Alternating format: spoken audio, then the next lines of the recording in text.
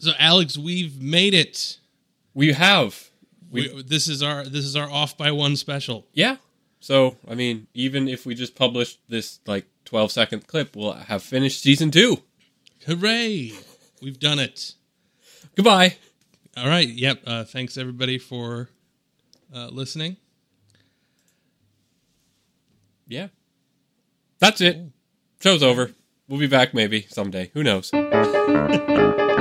Well, actually, so for those who didn't listen to last episode but are listening to this one, why? It's kind of weird. It's kind of like, I guess if you just stumble on, I don't feel like we're the type of podcast you just randomly stumble on.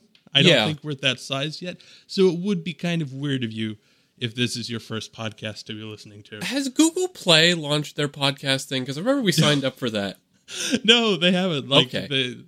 No, I remember there was the announcement. They're like, hey, we're doing this podcast thing. And I'm like, cool. And I submitted, and we got approved. Right, yeah. I mean, we're in the wings. Because I keep thinking, hey, maybe when that launches, it'll be an even playing field, and then we'll just randomly get stuck on the front page by luck or something. Exactly. It'll be like the YouTube of 10 years ago. Right, exactly. So but for podcasts and for us. I keep hoping that'll happen. Right. But it just doesn't launch. It's been 6 months or more at this point. I know it's weird. I don't know it feels like maybe this was something they were just experimenting with and they're not. I mean, Google does that a lot, so that wouldn't be a shock. But I mean, going back to what you were saying, I think a lot of people will just listen to the most recent episode of a podcast when they find it. So if this is what you chose, I'm just saying we're not the type of podcast that you find. That's true. However, we're about to go on hiatus, so this is actually probably going to be the most listened to by random people, because it'll be the first episode for the longest amount of time. That's very true. Hello, random people. Hi. How's the entropy over there? And if Google Play launched, hi Google Play people. We'll be back shortly. Also, how's the entropy over there? Yeah. Yeah, okay, that's a fair point. So, yes, we're going on a brief hiatus. This isn't one of those things where we're like, oh, we're lazy. No. We're going to go on hiatus and then just disappear. This is, we decided that, Alex, you have a job thing. Yeah. You're entering the world of... I have 2 more weeks of not being a real person. Right, exactly. You start being a person, you enter the world of chaos, or as I used to pronounce it as a kid. Chaos? I'd only ever seen that word written down. Chaos. Yes, you'll be entering the world of chaos. Yeah. And now all I can think of are those little baby chows that you had to take care of in Sonic Adventure 2. I don't know if anyone's... Well, people have played this game. Oh, man, yeah. I don't know if you've played that game. Yeah, I did. Okay, there was that whole mini game where you had the chow garden, and you could take care of these little I don't even know how to describe them. Yeah, blue things. Oh man, I forgot about that. I mean, they were in Sonic Adventure 1 as well, but that wasn't necessarily the greatest of games. What was I just gonna say? Well, Alex, what was I just gonna say? Well, we're not being lazy. I just am gonna have to stop getting up at 1 p.m. and just doing nothing but playing Civ 5 and Pokemon in 2 weeks, and I'll have to take a little while to get adjusted and move again, and it'll be a while before my life settles down. Right, so the takeaway is that basically, in order to maintain his Civ 5 schedule, yeah, I have to cut out something. He has to cut out something, exactly. So Alex is, Yep. Though apparently Spoo, who's the person I guess who we at least know has listened to more than one of these episodes. That's true. No, there are a couple people that we regularly get feedback from. But Spoo has suggested that perhaps I'm the one who needs to be replaced in this podcast. So perhaps the Spalix podcast. Well, I don't know why I can't just have 2 podcasts. Other people have 2 podcasts. Well, I'm just saying I'm not editing it though. Well, yeah, I understand. Got to figure that stuff out. Yeah. I mean, we could pay you. How much would we have to pay you to edit a second podcast? Oh my god! You have. This is not no. It wouldn't do it. I find editing video fun. Yeah. Like that I would probably I would enjoy doing if I didn't like what I currently do for a job, like that'd be fun to have as a job, just like cutting up dailies. Like that'd be a lot of fun. Cutting up audio, no, it is like I like recording these things. I like having the conversations. Yeah. I like having a done podcast. I don't like the part in the middle there. See, that's why I have the greatest position in all of this. I just have to have a time and then record it, and then you can't even manage that. That's why that darn Civ 5. Maybe Civ 6 will come out soon. Oh man, is that a thing? I have to imagine it is. I don't know any. I mean, I don't really pay enough attention. I'm just like, oh, there's a new one, and then I play it. Well, there are a bunch of new Roller Coaster Tycoons coming out. They soon. all coded in assembly? Well, no, but there are 3 different Roller Coaster Tycoon sim type of things. Like one of them is the official one, and apparently it's bad. I don't remember, but yeah, there are apparently 3 of those. Roller Coaster Tycoon was awesome. Oh yeah. And as you alluded to, and I've kind of heard, because like I always thought this was like my little fun fact that I knew in the back of my head no one else knew. Except for me. Roller Coaster Tycoon, the original Roller Coaster Tycoon, was the last kind of major game to be written entirely in assembly. Well, and even then it was weird.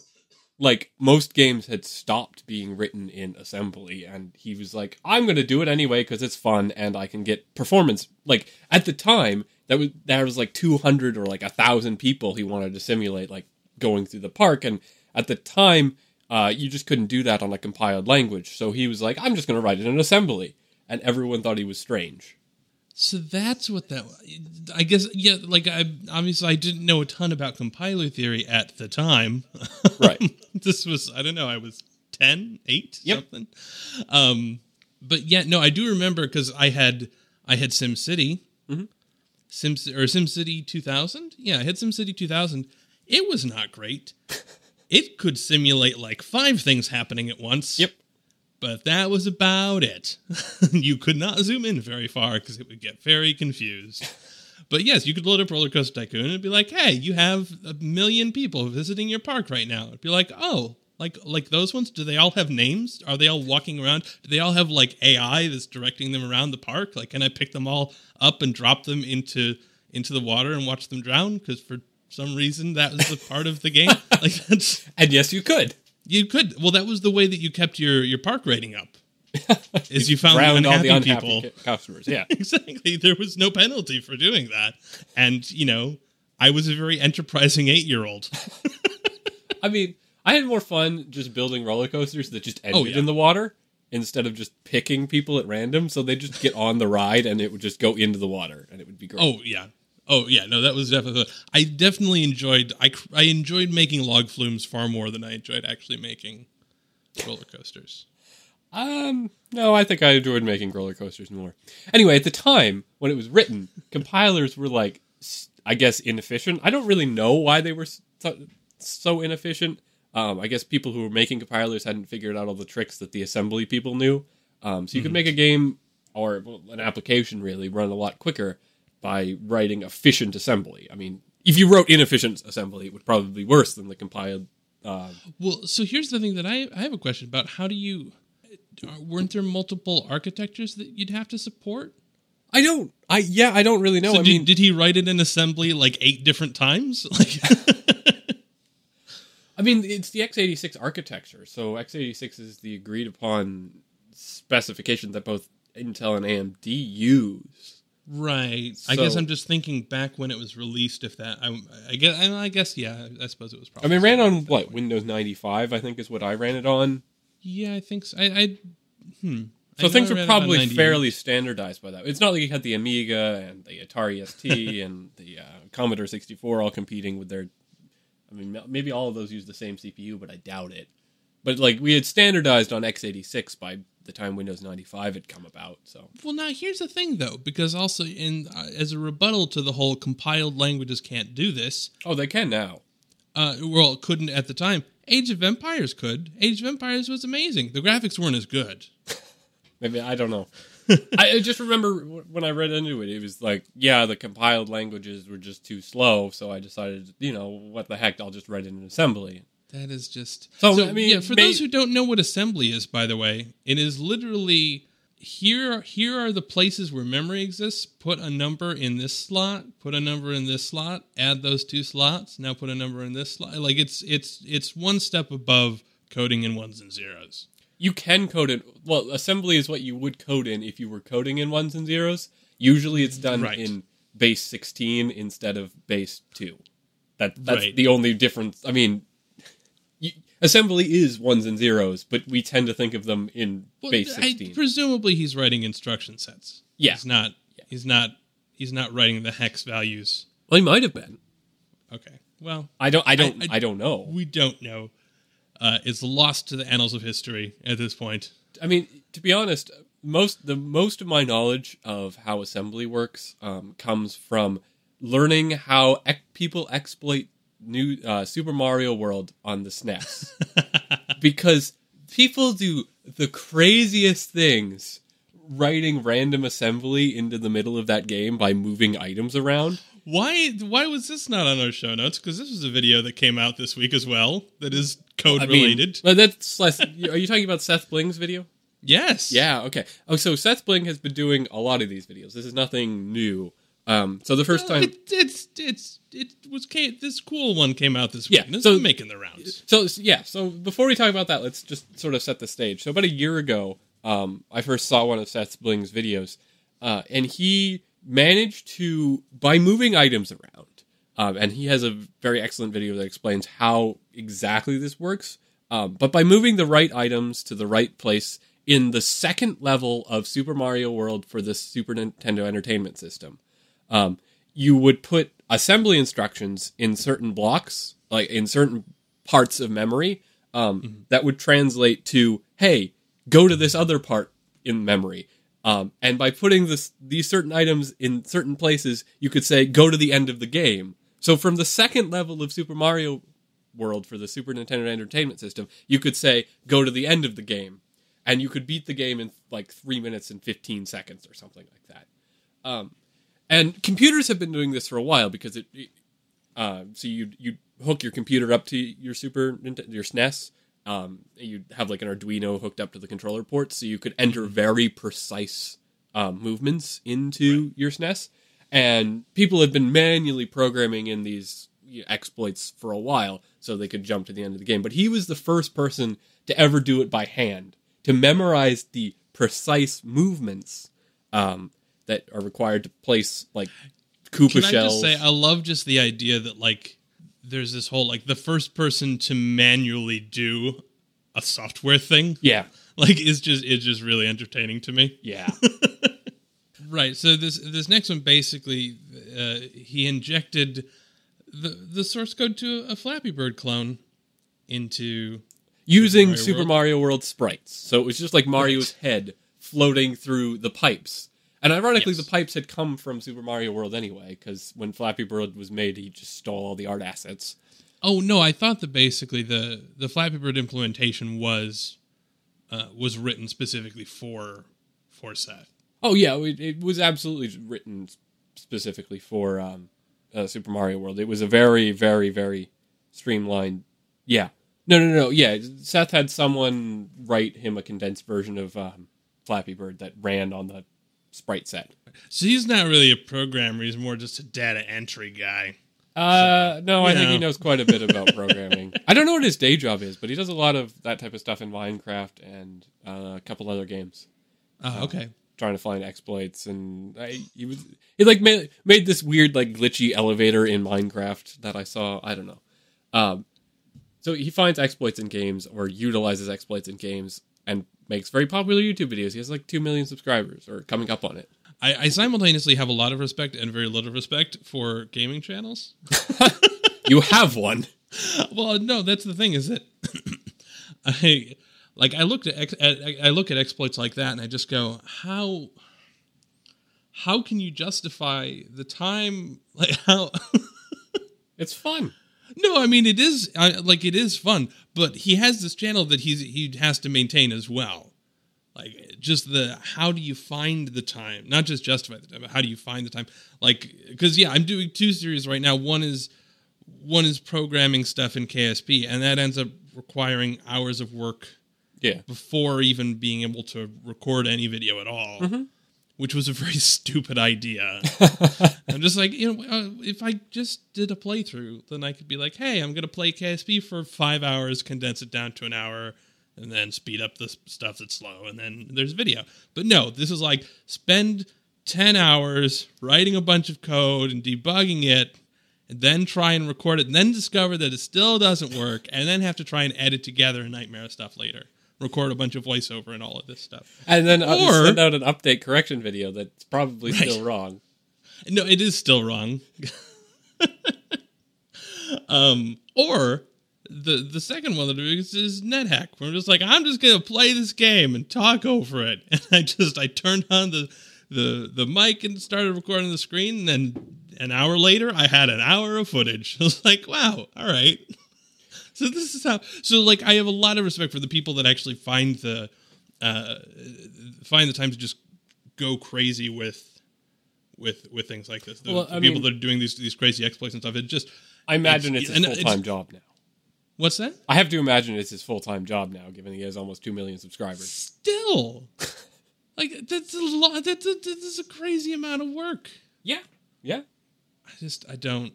Yeah, I deleted my gaming channel. So occasionally I just stream things on my regular YouTube channel that happen to be games, but I don't even like make them public afterwards. So yes, so that's assembly for those of you who didn't know. Now you know. Yeah. That's a perfect explanation of what assembly is. Knowing is half the battle. Yes. Yeah. But yes, so then we have to backtrack to Roller Coaster Tycoon. So this is the thing. Like, I feel like so one of the things that I actually wanted to discuss with you, Alex, is what are some of the things that we should look at for Season 3? Like, what are the improvements and things? One of the things that occurs to me now is we should have a third person who just listens and tracks the tangents. Okay. So that when we go like, all right, we've played this one out, let's jump back up a level. Like, they can just tell us what that thing was. So we don't have to go back. Okay, it was Roller Coaster Tycoon, and before that it was, I don't know, So we need a secretary who takes notes. Basically, yes. Okay. And keeps us on track. Right. And edits the podcast. Oh, okay. Too. Wow. Well, okay, you can do that. Here's what we'll do. We'll have the Spoo Alex podcast, and you can be the secretary and the editor. Great. Oh, man, not for $1 million. I don't think that's possible, so that's pretty good that you won't do it for that. No, I don't know. Editing podcasts is weird though. Like even with video, you can go through and you can go like, all right, you have a general sense of here are the bad takes because there are a lot of like you can look at the audio waveform and be like, all right, here's how things went. With podcasts, you're just looking at one very long audio waveform and you're trying to figure out like some of it's good, some of it's bad. So basically, you've got to play through the entire thing and just pause and then go back and find things to clip out, and then you've got to mess around with the audio levels and stuff, and of course the audio isn't ever really consistent from when you start to when it's over.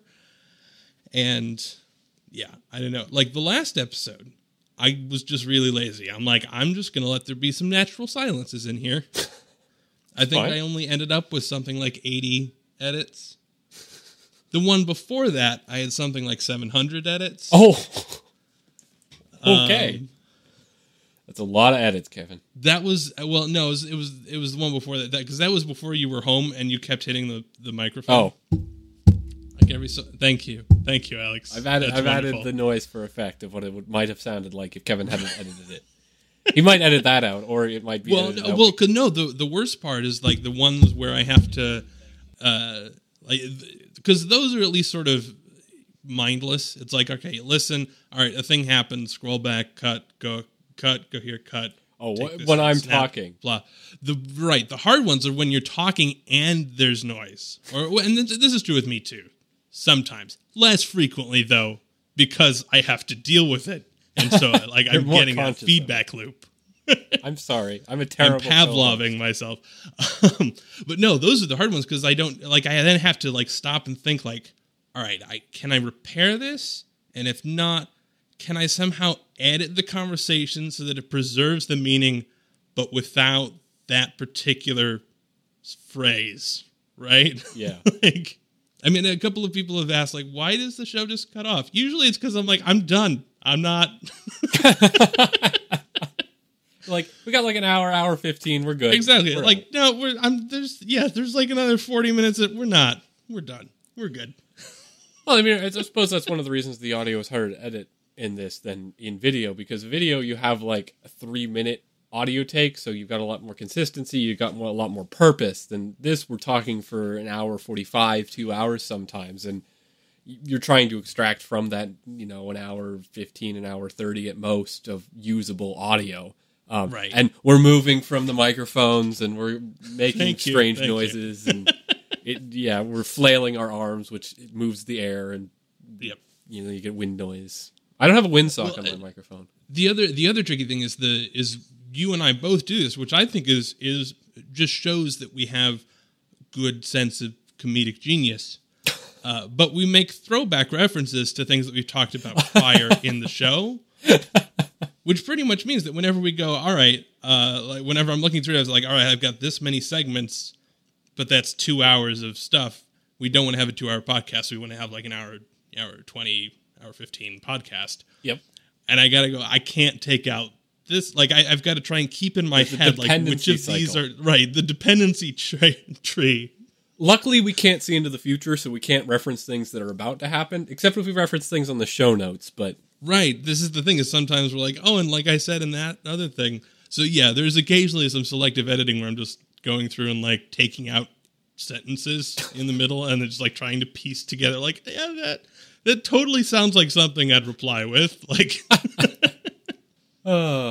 so yeah, editing podcasts is hard, and I'm glad I don't have to do it, and grateful that Kevin does. Well, so I don't mean to bring this up just to get a chance to vent, though it is fun. I enjoy it. You have your day in the phone. But I do bring it up to ask, like, Alec, how are we doing as podcasters?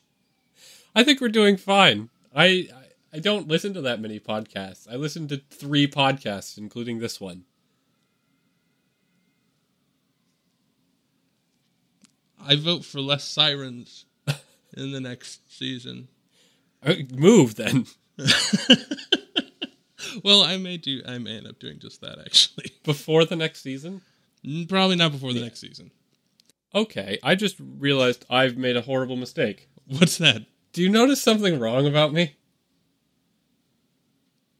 I'm not wearing headphones. You're not wearing headphones. All right, what does that mean? I'm just worried about picking you up as well. But right, if but I mean, I'm not synced, it shouldn't be an issue. Well, there's drift, though.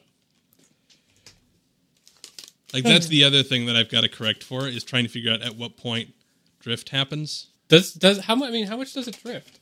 By, like, after an hour and a half, it drifts by, like, 2 seconds. Okay, wow.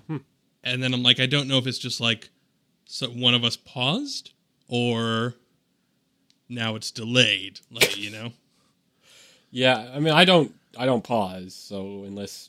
You totally pause. I do? You pause a lot. Like, I will say a thing, and you go... Yeah. Oh, I thought you meant, pause the recording. I was like, no. Oh, no. No, just questions of, like, whether there's a natural break. Yeah. And then, like, I have to try and figure, is that a longer than normal natural break? I don't know. Oh, yeah. No, I thought you meant pause the recording. Well, we're 27 minutes in, so... Resync. All right.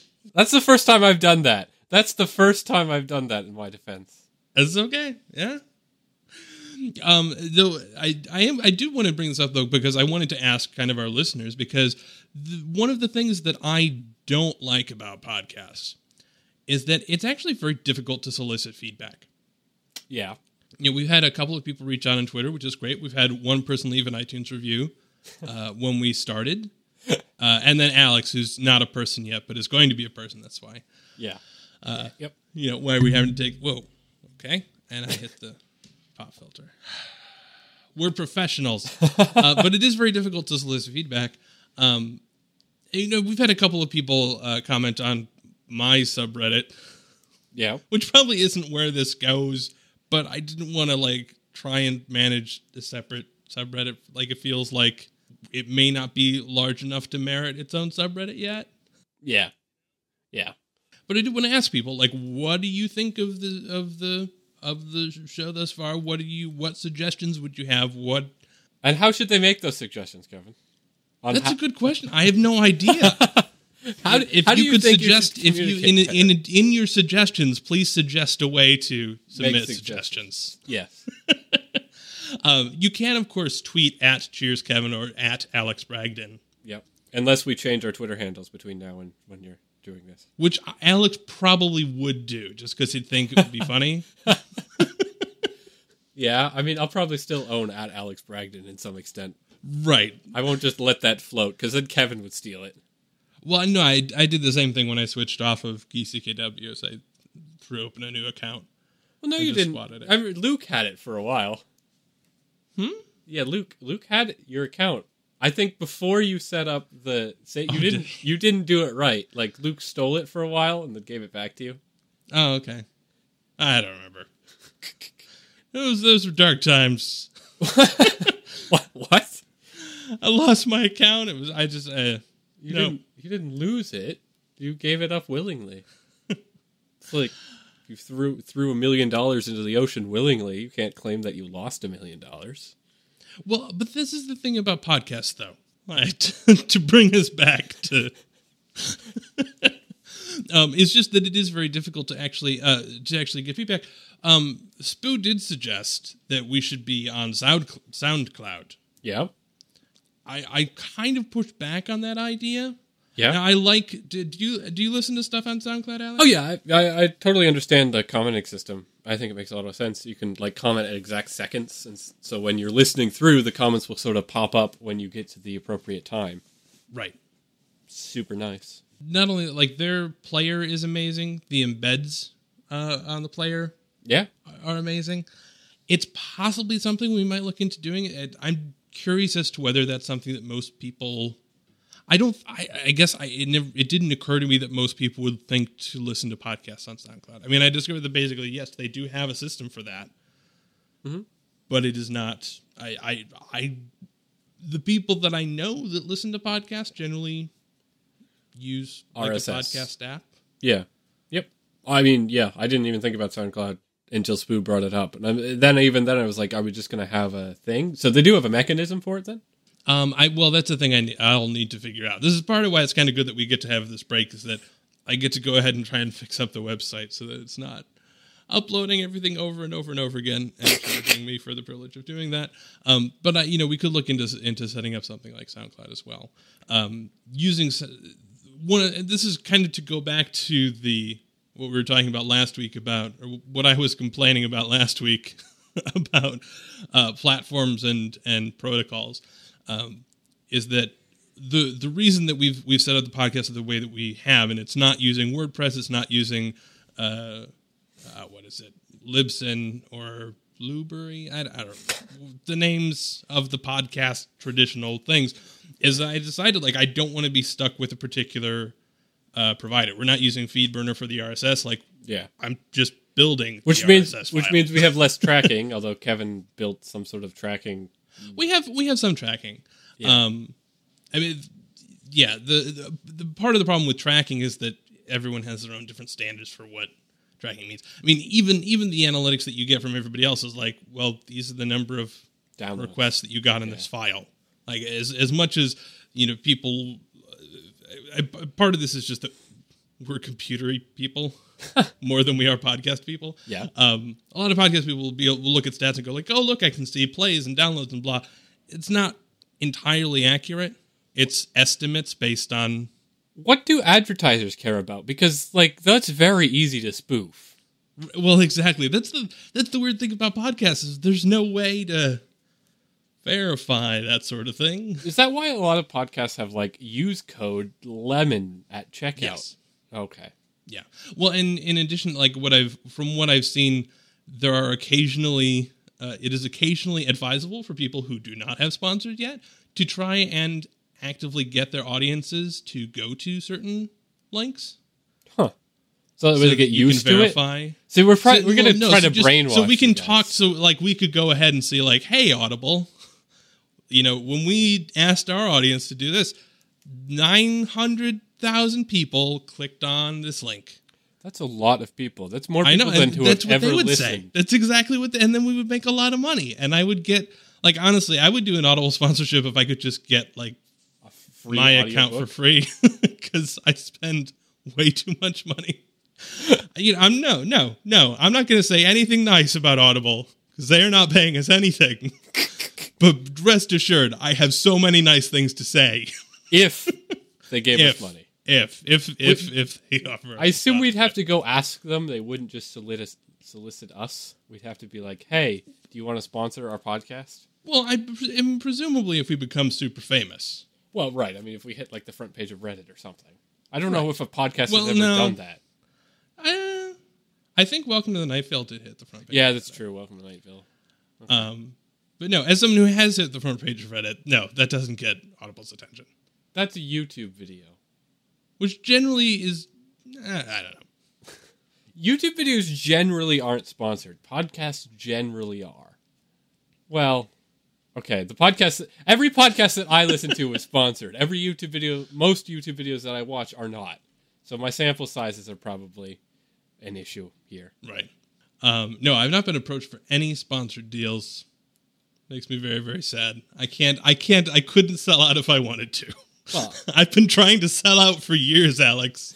I haven't been able to pull it off. well, you haven't actively been trying. Your definition of trying to sell out is sit here and wait for people to offer me money to sell out. Exactly. I mean, is that not what selling out is? No, I think it's a little bit more active than that. You have to actually go ask people to help you sell out. That sounds like way too much work. I mean, it might be. Being ethical just sounds so much easier. If only that were always the case. Right. Yeah, what were we even talking about? So let us know what you think of the show.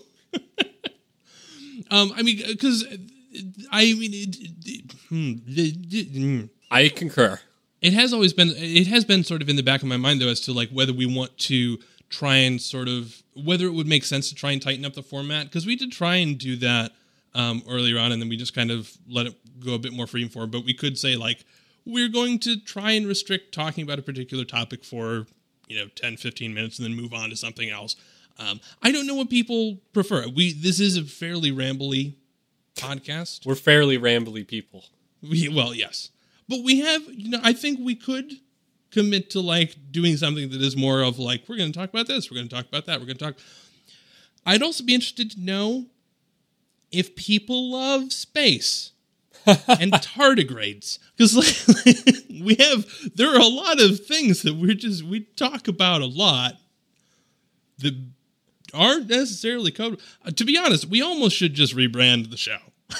Yeah, but that's hard. It is. You do all the work anyway, so I don't really know why I'm complaining.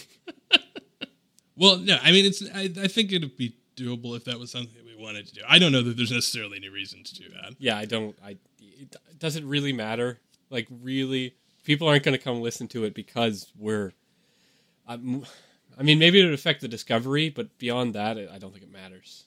I mean, there is a bit of me that worries a little bit about us being categorized as a tech news podcast. But we do talk about tech news. Do we? We do. I mean, for a broad definition of technology. All right. I see one thing about tech, another thing about tech news. I think that's something about tech news. I mean, as long as you're looking at the show notes are at best a very, very rough guide to things we may... Well, yes. We may lightly touch on during the course of the podcast. I don't think we've talked about one thing that's in the show notes. Right. How do we make the podcast more podcast? That's right. Exactly. That is the core question. How do we make the podcast more podcast? I mean, I think, Alex, are you having fun? Yes. Okay, I'm having fun as well. Like, this is not a question of like, oh, we want to be super big and famous. Like, how do we take the podcast to the next level? Because I think we're having a fun time. Like, we're enjoying doing what we're doing. But at the same time, like, if there are changes that can be made that would make the podcast more enjoyable for the people who are listening, because I think it's very polite of other people to listen to us talking, and it would be polite for us to try and make that listening experience slightly more bearable. Or slightly more enjoyable. Or slightly more discoverable. That's reaching a little much. I don't want to promise that much. But just trying to make it slightly more bearable seems... Yeah, because, if there's something like some tiny tweak we could make that we just didn't think to us, that would make it wouldn't really make it any more difficult for us to do, but would make it far more enjoyable, then sure. Or even more than a tiny tweak. But we just don't know. We don't know. I also I want to get new music. And we should have new artwork for season 3. Okay. This is a complete tangent.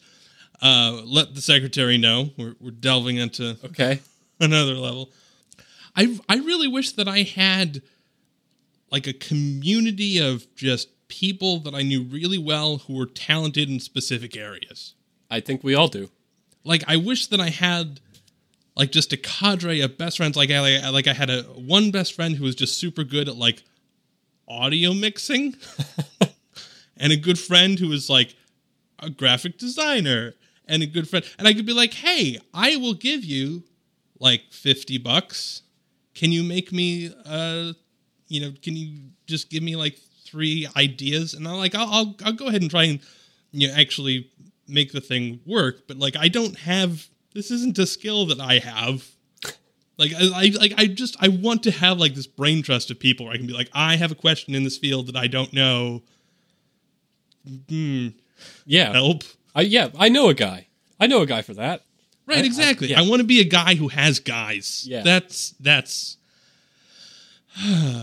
that's poorly phrased, but I want to... Don't take that out of context. Right. Well, too late. Yeah. But I want to have a person for things. It's not sounding better that way, is it? No, it doesn't. Right.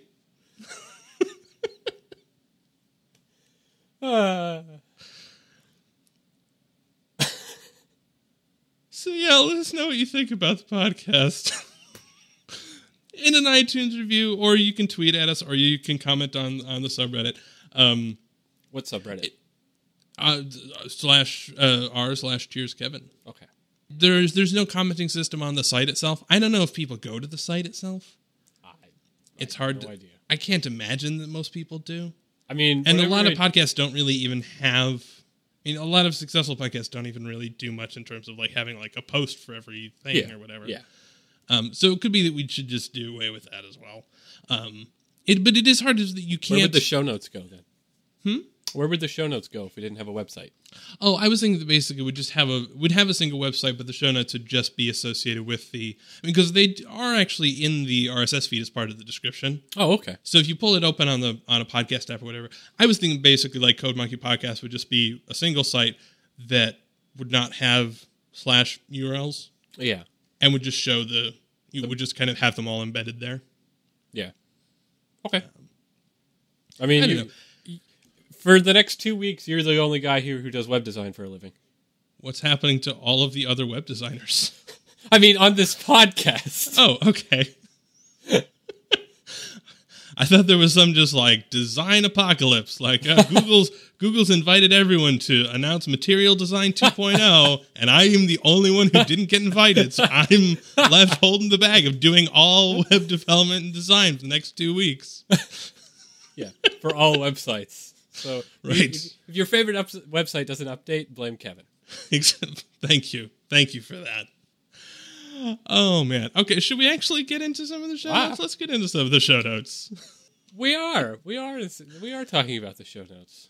You have a note in here that I should reserve a Tesla immediately, preferably in the past. Well, you should reserve it immediately. People who are listening to this podcast should travel back in time and reserve one immediately. So Tesla, maker of the Model S and the Model X electric car, is launching their new Model 3 tomorrow. So is this the SpaceX guy? Is this yes. Who is this? This is Elon Musk's electric car company. Okay, so it's a car for space? Yeah, basically. What's going on? It's like a spaceship that drives on the ground, is the best way to describe it. All right, I'm following. And in the United States, so this really only applies to our U.S.-based listeners. Sorry to our... Do we have those? I don't know, actually. Yeah. I don't... Let us know in your feedback. We should have like a survey. Survey Monkey. Oh, man. Anyway, so if you're in the U.S., you probably want to... And you're at all thinking that you want to buy a new Tesla-based car in the next, 2 to 3 years. Tomorrow, or not tomorrow, Thursday, the 31st of March, so you'll have to travel back in time, I'm sorry, you should go to a Tesla store and reserve one. You won't get a Tesla Model 3 until sometime in mid to late 2018, so, you got about 2 years to save your pennies, because there's a massive federal tax credit that gets applied when you buy these Tesla cars, but only the first 200,000 people get them, and it includes the Model S's. Yeah, so there's a federal tax incentive that gives you $7,500 off of the purchase of your car. But it's a limited time offer tax credit. Yes. Yep. What? There's a limited time. This is like the complete. This is so wrong.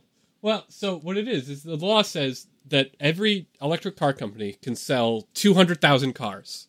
And those 200,000 cars the purchasers of those cars will get a federal tax incentive. That's that's not okay. And I can understand offering a subsidy toward the manufacturer and capping that subsidy. Right. And I could even understand Tesla going like, hey, we got a subsidy, so we're passing the savings on to you.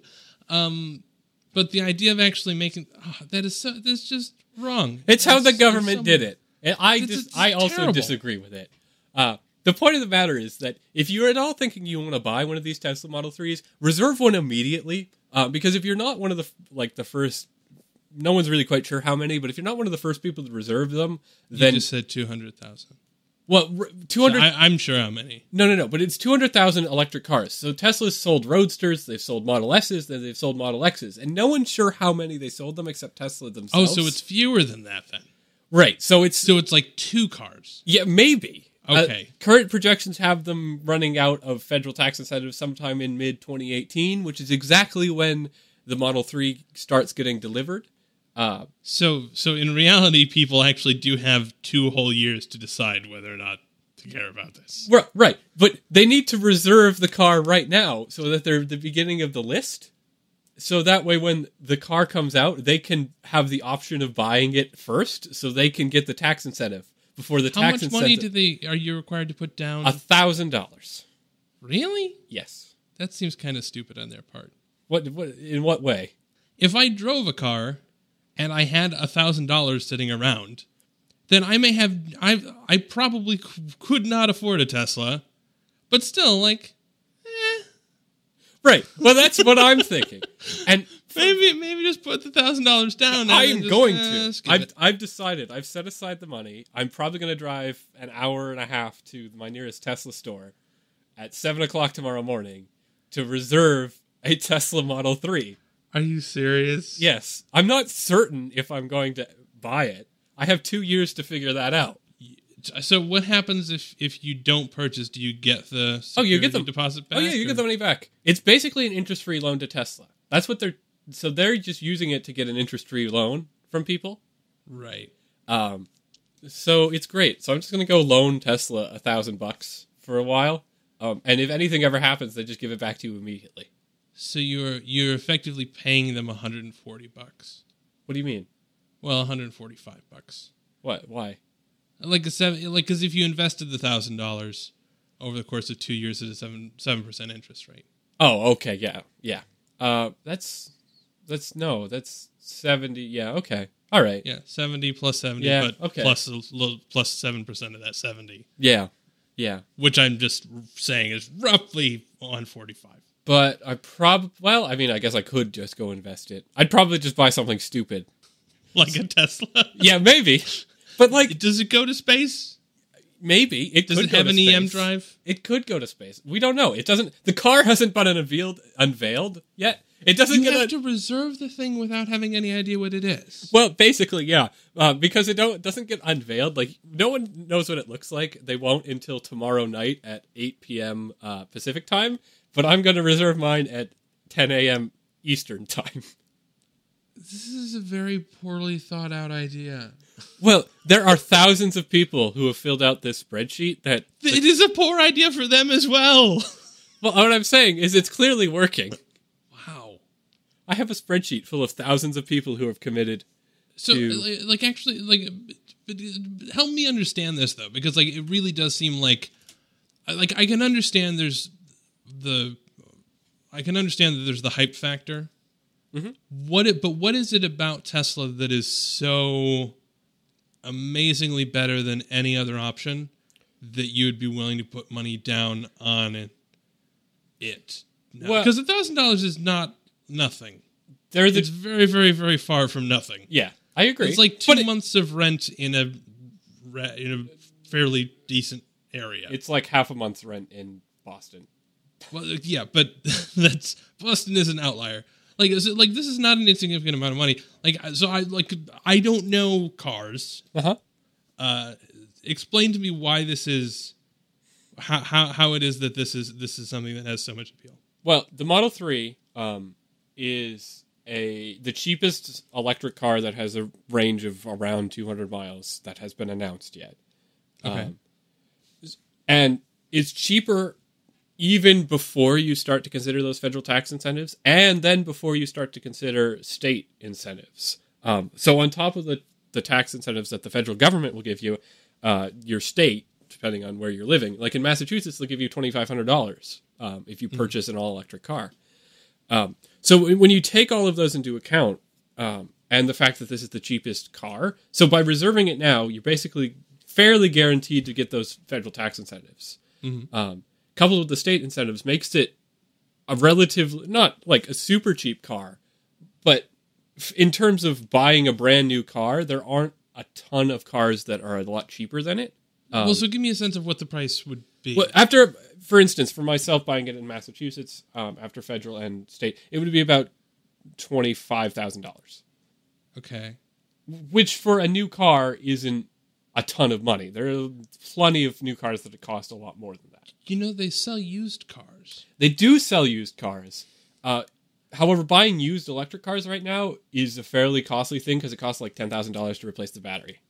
So if your battery has been used through its charge cycles, if it's like 5 years old or something, you'd be spending a fairly significant amount of money to replace the battery on top of whatever price you probably have to pay to get a 5-year-old car. I'm trying to think, it's like the last time that I looked at a car, I think it was like $6,000. Yeah, like a good car. Like, 6,000. It was only a few years old. $6,000. It's a good car. So like $25,000. That's like a down payment on a house. So yeah, I mean it could be. I mean not a house in Massachusetts, obviously. Yeah, I mean it depends on where you're living. Right. So the thing about when considering new and used cars, so $6,000 would probably buy you a car that's about 10 years old. My parents just bought a new to them used car. They paid about that for a 10-year-old car. That might last another 5 to 10 years, depending on how it gets used and how their luck holds. So the other thing it doesn't have a warranty. So when you buy a new car, you usually get like a significant, maybe 5 years or 100,000 mile type warranty where they'll do anything for that car. So, right, you don't get hit with like. Then a year later, you've driven 100,000 miles, and it's like, nope, ha ha ha. No one. We're not going to give a warranty on your car because you used it. Ha! Read the fine print next time. Yeah, no, I mean it. I mean, this happened. I mean, at least this is what happened with my parents. This is basically after like 2 years of having a car. It's like, nope, they drove 100,000 miles in 2 years. Oh, yeah. Okay. Oh yeah. I see. My use case wouldn't be that high. See, I'm not even sure if I want a car in 2 years. It's literally... see, this is the thing. If you're not willing to drive 100,000 miles, buy a bike. But buy leg warmers. So there's the other. Reduce the cost even further. There's the other scheming part of me that is thinking that people will pay a premium to be first. So if you have a spot in line, you can sell your spot in line. So if 2 years down the line, I'm like, yeah, I don't really want a Tesla, I could go on eBay and be like, slot number 7, Tesla Model 3. Well, I mean, yeah, assuming that they don't announce like how many credits they've still got left. Yeah. And besides from losing the opportunity cost, like it's just moving out of my 2% interest savings. Maybe it's 1%. I think it's 1%. It's in a savings account that has like 1% interest. Right. So it's just moving from that. You can get it back immediately. It's just moving from 1% to 0%, and I might maybe someday buy a Tesla. I mean, I'm saying I'm going to do this. I might not actually do it. Well, that's fair. So the 200 mile thing, how does charging, again, no car. Like, don't, how does that work? How many stations, like how prevalent are the battery swap out spots? Well, the battery swap outs are not very prevalent, but the charge stations that'll give you like half, maybe 100 to 150 miles per like half hour, 20 minutes, half hour, are quite prevalent. So you've got to actually sit there and charge.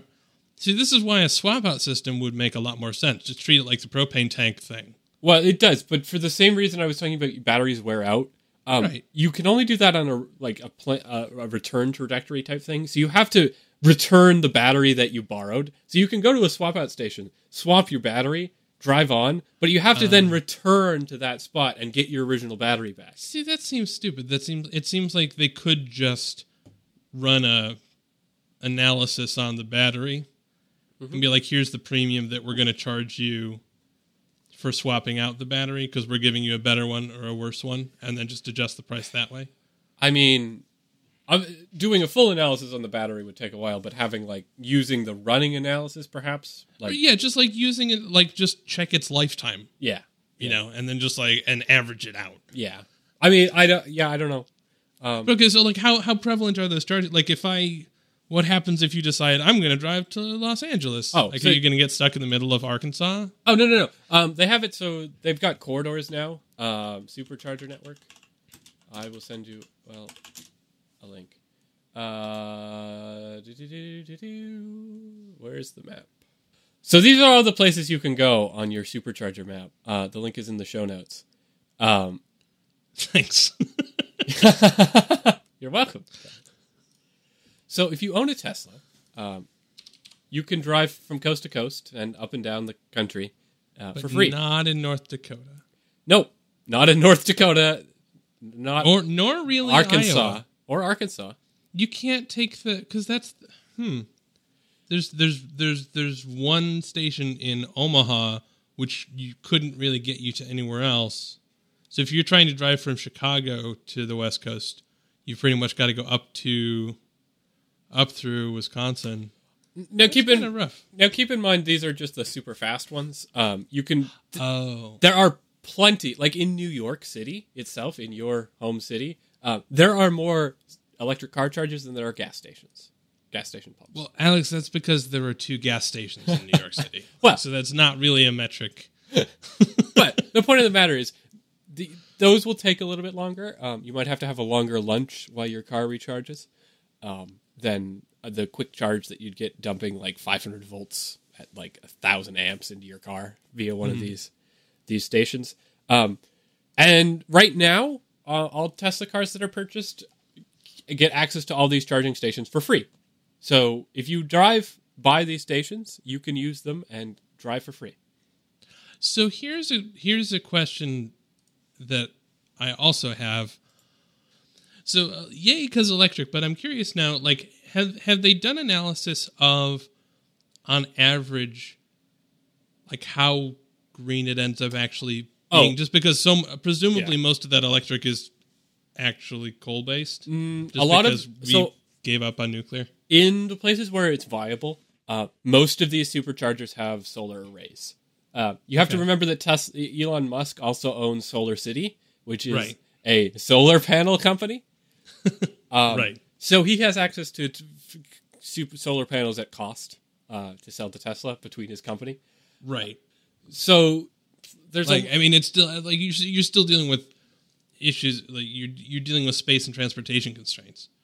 Like certainly on the West Coast, I don't know. Maybe you can just buy a very, very large charging station. Mm-hmm. But certainly, like we don't get enough sun over here. Yeah, right. It's not always viable. They're very. I know that they're very considerate of that fact. Of where the energy to power their superchargers is coming from. Mm-hmm. That's a very conscious effort they make to try to keep that as the greenest source as possible. Yeah, I don't know what their specific targets for having green energy available to them are. Well, and are there stations basically only for Tesla cars, or is there like a cabal of electric No, they're Tesla only. Because they use, I think they only want you to be green if they can profit off of you. Well, remember, these are free. So, like, you're not paying them. They're providing this free electricity for you. Well, wait, what? They don't charge you to use them. Like, right now, if you buy a Tesla, I think sometime in the future, they're going to, they'll grandfather in any existing users, but at some point in the future, they're going to start charging. I don't know. Wait, so you're not paying for the... No. You can use these. If you own a Tesla, you can drive up to any of these and just use them. Okay, second question now. Very, very important question.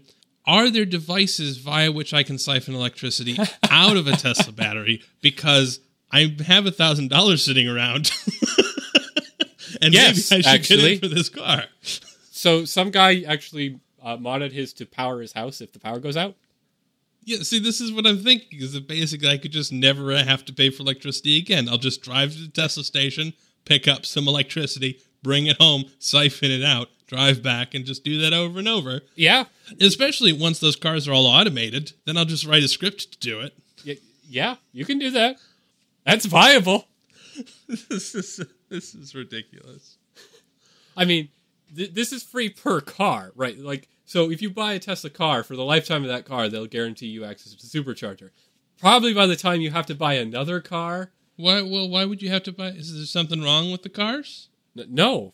In 10 to 15 years is why I'm saying probably by that point they won't be free anymore. Like 30 years. Is it not a good car? It's a very good car. Then it should be at least 30 years. It might be. People haven't had them long enough to find that There's out. still Model Ts. Those still exist. Make it 100 years. Like, can we not make a car that lasts 100 years?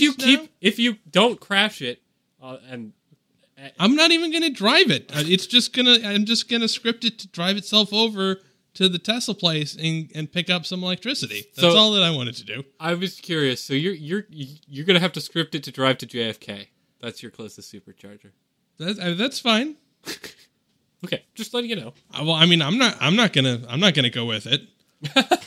But I mean, $25,000 for free electricity for life. I'm good with that. Like, that's fine. Okay. See. I mean, that's only if you reserve it, right? You have to reserve it now, otherwise it'll be $35. Oh, okay. So it's not just the tax credit, but the price actually goes up as well. Well. Or were you computing it based off? That's what my effective rate is based on Massachusetts and federal tax incentives. Okay. I don't know what New York's tax incentives would look like. All right. So speaking of Elon Musk. All right. So Elon Musk, when not doing cars. Okay, how do you be a CEO of so many companies? Like, how does that? I don't know. I mean, CEOs basically just say, do this. I guess I'm just bad at being an employee at one company. Like, imagine directing 3 or 4. Yeah, exactly. But no, so Elon Musk is also sending more stuff to space. Mm-hmm. Good job, Elon Musk. I mean, his company is. It's not like he's just like picking up something and jumping to space like Superman. He is? Dude, that's awesome. Man, way to bury the lead. I didn't realize. That's super, super cool. No. He's not doing that. Well, why did you say that? Man, now I'm disappointed. Good. That was the point. I was supposed to get you all worked up over. Well, so speaking of disappointment and SpaceX, wow. Well, no, that it's just that what they're launching. So they're launching a new module to the ISS. Yeah. Which, on the one hand, hooray! It's a new module for the ISS. This is the most recent one since The last one. the last one, exactly. But it's been a while. Yeah. They haven't put news. I think it was the JAXA module was the last one, wasn't it? It's possible. I'm pretty Yeah, sure. it wasn't that viewport. No, that viewport was near the end. No, they shifted it though when they put on the Yeah. JAXA module. I think. Yeah. I don't remember. It doesn't. But they're putting up an inflatable HAB. Yeah. That's pretty cool. But it's not the cool one that it was supposed to be that they were going to launch like 100 years ago. 100 years ago. We've only been going to space for like 4 55 ago. years. It was going to launch. So they had this really cool plan that I was excited about. And it was going to be an inflatable module and a centrifuge. So artificial gravity Yeah. in space. And they didn't do it. Amazing. And they didn't do it. And then they're like, hey, we're finally sending that thing up. And they're like, and I was all excited. And then it's like, but it doesn't spin. Yeah. Like, well, that was the whole cool part of it. Well, I think because they changed their plans. Right. So, for exactly how they want to build their Mars thing. Because I think this is kind of like Alex, it wasn't just, it was a Congress thing. Oh. It was a Congress and money thing. Yeah, but Because now that Congress was like, you can have money to do cool stuff, and then NASA started doing cool stuff, and then Congress was like, whoa, not like real money. Didn't didn't Congress money. just give NASA more money than they asked for? Yes. So maybe between now and a month from now, when they launch this thing, they can add the centrifuge component back. Yay! Okay, I don't know. Space politics is stupid. We should just give them all the money. Stop paying taxes to the federal government. Just pay it directly to NASA. That I'm sure that'll go very, very well. Let us know how that goes for you in an iTunes review. Or whatever method of feedback that you suggest via feedback. Right. Exactly. Let us know in your feedback how you're going to submit your feedback. And how supporting only NASA went. Yes. But sorry, no, you were saying about them changing Mars. Well, I mean, because this is supposed to be sort of a test of how they could build Mars spacecraft, right? And between now and 4 years ago, they had different plans for exactly how they wanted to get to Mars and exactly what the spacecraft they're going to build is going to look like. It keeps changing. I think partly because budgets keep shifting and what they think is feasible keeps shifting. But also they've discovered that they no longer that artificial gravity is no longer kind of a prerequisite for this type of travel, right? Because there's no longer they've discovered that they can do exercises in 0G that preserve bone density. Yeah. So you could go, it's still going to be very uncomfortable as you land. I mean, if you've ever watched any of the people coming back from the ISS, it's less gravity, but still, it takes them several days to walk reasonably and stuff. Yeah. So, like, coming back to Earth is going to be the hard part. Mars is small enough that it's dense. Well, no, though, because coming back to Earth, like, there are people who are like, "Hey, we know how gravity works. I'll carry you." Like, you land on Mars, be like, "I can't move my legs. Yeah, but I'd help you, but I also can't move my legs." But that's the hard part. It's not as bad as Earth, which I imagine they'll be training, like, the straps that pull them down to the treadmill will probably be set to Earth-like gravity, not Martian. Oh yeah, no. Like it is more gravity on Earth, but it's less of a challenge. That's true. Okay, just because we can get them out of the capsule ourselves. Like if you landed on Mars and you discover like I just can't move, then you're done. Like it's not like we can just send somebody else out there to get you. Well, I mean, presumably we'd have robots on Mars before we went there, like building Oh, sure. So we'll just have the Curiosity rover, like just pick them up. Well, the Curiosity carry them over. The Curiosity is the size of a minivan. I'm pretty sure it can manage. I mean, we'll have plenty of other support craft already on Mars when they get like. Theoretically, the return ship will already be there and fueled up and ready to go when they land. Oh yeah, no, certainly. But even with, I mean, because they're currently doing, like on the ISS, they're currently exercising a lot. Yeah. to preserve their, like, they are preserving bone density, and it's rough landing. Yeah. Like, it's like we need days to recover. Presumably, you don't want a Mars mission where, like, you've landed, and no matter what the conditions are, you now need to just lie down for 3 days. Yeah. Like, if you land on Mars and you go like, oh, look, there's a leak in the habitation module. Let's leave. Like, you need to be able to abort at any point in time. Right. Like, you'd have to be able to climb up, like, whatever ladder goes to the leave command module or whatever. The leave command module. The leave. Yeah. We need to get out of here. The leave module on top of the leave rocket. To leave Mars. Oh, right. Okay. No, I now I get it. Oh, okay. Good. I'm glad. But anyway, so they're setting up this inflatable module. It is a cool idea, though. Yeah, it's great. Because, mass. It Air. has less of it. Air doesn't weigh much. Right. The one thing I do wonder about, though, is how perforable is it? Well, wait. The only thing that really going to get perforated by is random space junk, like. But that's happened on the stations before. Well, right, but it goes through anything. It doesn't matter if it's made of that or like the whatever material the regular space station. But it does, though, because like you put a hole in the carbon composite, the air leaves, and it's a problem. But it's just the air. Like if you're in this balloon and the balloon pops, and now the air and the walls close in on you, that's slightly more. It's not going to pop like a balloon. It's going to pop more like a tire. Well, okay. It's not going to like explode and just like a micrometeor. It's not going to hit it, and all of a sudden the module is just gone. But that's the thing is, I think that's pretty much exactly what happens. No, I think the material is tough enough. It will just support the hole. Because what happens when a balloon pops is that the hole goes through and the outward pressure just rips the whole the balloon apart. Right. See, this is the thing I think you're not getting about this inflatable module concept. Yeah, but it doesn't. It's not that thin, right? Like it doesn't matter. But the fact that it's designed to be inflatable, like by definition, it is an inflatable thing.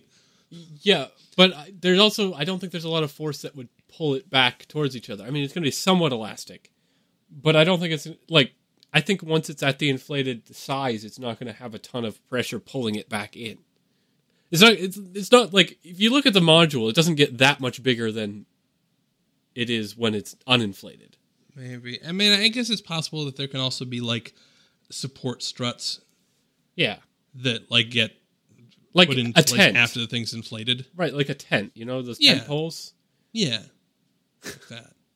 I'm sure they've thought about what happens if it gets... I don't know, Alex. I'm not sure that this has occurred to them. I feel like this is a very dangerous thing. We need to let them know. Yeah, okay. Why don't we write them all an iTunes review on the official NASA podcast? There's an official NASA podcast? I don't know. Maybe. Why is anybody listening to us? Because there's only so many episodes of the official NASA podcast. Oh, man. So I'm looking at the illustration... Oh, no, this is their original design. Right, but I'm sure the new design isn't that deviated from it. Well, I think the new design is much smaller. Oh, well, yeah, maybe. Maybe it's just a shrunk-down version of what they were originally going to do.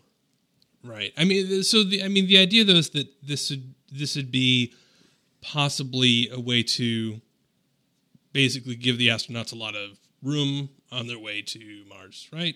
Yeah, so they don't go crazy. I think we should just build, like, the Enterprise and build it on the planet and then just use an EM drive to put it in space. Okay. So that way we just have a replica of the Enterprise that we can... The Enterprise D, because that's clearly the best one. Thank you. I had a friend in high school who would argue that the E was better than the D and was very, very wrong. That's odd. Did anyone argue that the Constitution classes, the original Enterprise, were better? Because those things just look like they're held together with a stick. Like, it's like a tube with two sticks on it. I mean, to be fair, I get very little... I have very little Star Trek credit because I actually enjoy Voyager. And I like the Voyager ship design. I think it's a good ship design, too. No, the E was the Sovereign. What was... Oh, man. If you like Voyager so much, what class of ship was it? Voyager class. No, it wasn't Voyager class. Ah, Intrepid class. That was. Oh, right, because exploring. Yes. Yeah. Galaxy class was the D, and Constitution class was the A. So what are the classes supposed to represent? Just like size? Yeah. Staff size? Well, crew size. Staff no, size. they were just like we have 7 waiters. No, there was a whole bunch of ships that looked the same. So there was like obviously there was other ships that looked just like the Enterprise D, who were all Galaxy class. It just that was the Mirror Enterprise. No, there were other. There was like I forget the name of it, but there were other Galaxy class starships that looked exactly like the Enterprise D. They just built a bunch of them, and they made the first one the flagship and gave it the term Enterprise. Right, Alex. Yeah. Speaking of ships that are named awesome things, I'm so mad that we didn't talk about this. I moved it down for you. This has got to be. This is how we should close out this season. Okay, this will be our last story. This is the happiest story. Okay, tell the story. Okay, so gather round, children. Once upon a time, in the UK, the Science Commission for the Advancement of Science was building a science vessel to go do some science in Antarctica science. They wanted to unlock those 3.5 meter parts. Right. So they were building this remarkable vessel, more scientific a vessel than any scientific vessels that had ever been scienced before. Okay. And to commemorate this grand scientific achievement, they turned to the most scientific resource of all time, the internet. Yeah, it was designed as an internet university network at first, so yeah. Exactly. Sharing to determine a name for this remarkable vessel. Yep. And the name that great Britain came up with was Boaty McBoatface. Which is like the tamest name the internet's ever come up with. I know. I love this so much. It makes me so ridiculously happy. Like, because yes, like this is not a new thing. Like, somebody asked the internet, and the internet trolled people. Like, this is the story of the internet. Like, it's a tale as old as time. Yep. But this is one where it's like I would, if you named a ship Boaty McBoatface, I'll name my Tesla that. That's what. Who doesn't get on that? Who doesn't like get their assignment in the mail? Like they're a scientist. They're wondering when they're going to ship out and where they're going to ship out. Like, it comes in the mail, they open it up, and they got assigned to Boaty McBoatface. Like, they had to tell their friends, "I'm shipping out on Boaty McBoatface." Like, how is that not just the most amazing experience of all time? I don't know. How do you not tell your grandchildren about the time that you were stationed on Boaty McBoatface? Like, this is just... Would you consider changing professions to work on this boat? Because I love this idea so much. Because it's not... Because obviously there have been cases where people are like, "Hey, where should I do my next concert?" And then they like try and send you to somewhere super school dangerous. for the deaf. Like, that happened. Right. Where the internet's just kind of mean. This is one that's not mean at all. It's just hilarious and awesome. And like, to be honest, I would love. I wish that the internet were able to do this more. Like, I love to be a little bit more civil than usual. No. No, I mean that I want the internet to be able to impact the real world more. I think it does. Quite a bit. No, completely separate. No transfer at all. I think this perfectly illustrates the type of internet trolling that I absolutely love, and the reason that I get really I feel initially defensive when people start talking about internet trolls and how it's this big crisis and stuff, because these are like the whimsical jokes that make the internet great, and these are the things that come to mind. Like, obviously, people abuse the anonymity of the internet and things like that. Yeah. But there's so much internet culture that is this sort of trolling that is just the most beautiful thing. And can we have stuff that is this whimsical? Like, how do you know? Like, if you named the ship Boaty McBoatface, which they probably won't do. Well, yeah, unfortunately. If they do, would you consider going to work on it? I'd probably not. Okay. If it ever became a cruise ship, I would definitely take a trip on boat. Like seriously, if you named the cruise ship Boaty McBoatface, who doesn't take that cruise ship anywhere? You can oftentimes book passage on most ships. Like, most places have, like, crew compartments that aren't completely booked. Right. So you could probably book passage on that ship no matter what it's doing. I love this.